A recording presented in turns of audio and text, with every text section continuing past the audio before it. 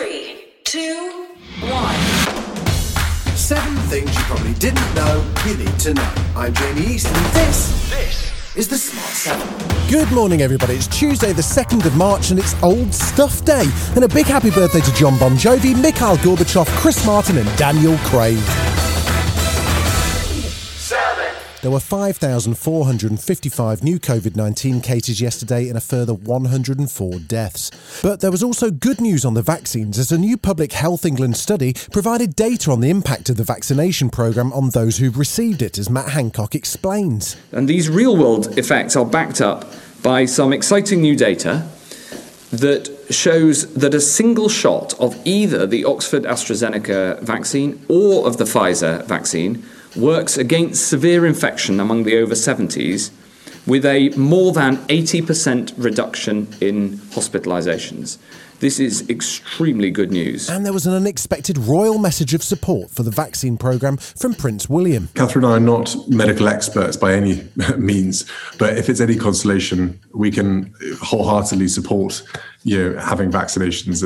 It's really, really important. We've spoken to a lot of people about it, and the uptake's been amazing so far. We've got to keep it going so that the younger generations also feel that it's really important for them to have it.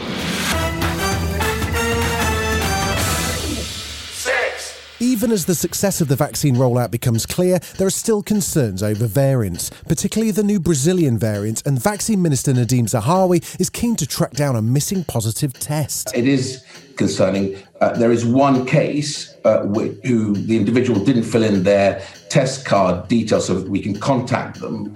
If they would have probably got a home kit or a test kit from their local authority.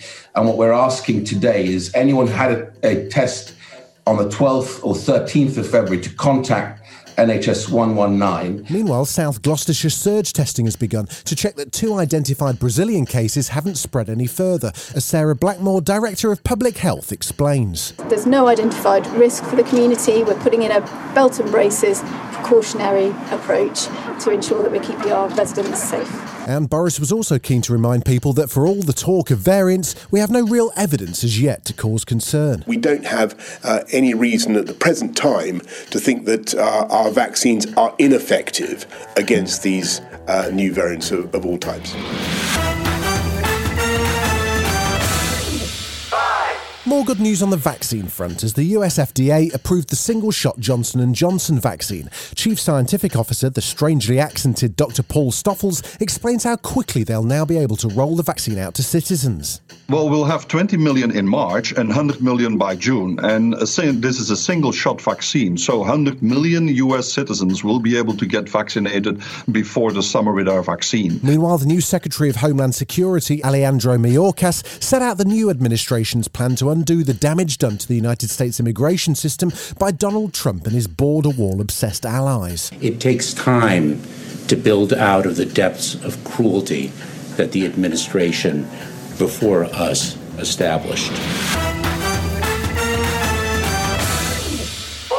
We're still a whole week away from seeing what happened when Prince Harry and Meghan Markle sat down with the legendary Oprah Winfrey for a marathon chat about their lives, their relationship with the press, and Harry's thoughts on his mother, Princess Diana. But the first teaser clips have been released. For me, I'm just really relieved and happy to be sitting here talking to you with my wife by my side. Because I can't begin to imagine what it must have been like for her going through this process by herself all those years ago, because it has been unbelievably tough for the two of us, but at least we had each other. Still to come on the Smart 7, Paris Hilton was faking it like the whole time, and Andrew Lloyd Webber wants to see your vaccine stamps.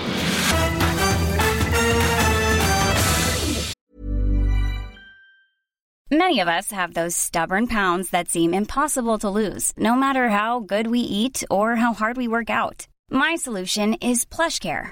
PlushCare is a leading telehealth provider with doctors who are there for you day and night to partner with you in your weight loss journey. They can prescribe FDA-approved weight loss medications like Wegovy and Zepbound for those who qualify. Plus, they accept most insurance plans. To get started, visit plushcare.com/weightloss. That's plushcare.com/weightloss. There was only one game in the Premier League last night as Everton took on Southampton. The Toffees won 1-0, which puts them 7th in the table, level on points with Mersey rivals Liverpool. Everton boss Carlo Ancelotti was in a reflective mood. The reflection was good performance, good team spirit, good teamwork from the players. Everyone worked hard, was focused. We defended really well. We opened the score quite early with a fantastic combination, and then we controlled the game. For the rest of the sport, including news on the French rugby team's COVID outbreak and Andrew Murray in action in Rotterdam, check out our daily sports news podcast, The Sport 7.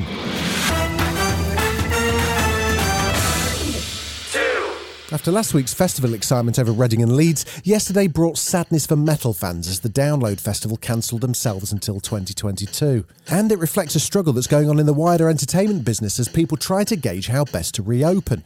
Andrew Lloyd Webber thinks West End theatres may need to ask for vaccine passports. I suspect, but I don't want to be absolutely dogmatic about this, but I suspect that if the majority of theatre owners thought that they would be safer if everybody did have a vaccination certificate, that we might be able to do something on those lines. But you see, one of the things about theatre is because we know who is buying the tickets, we can ask a question when people buy the tickets.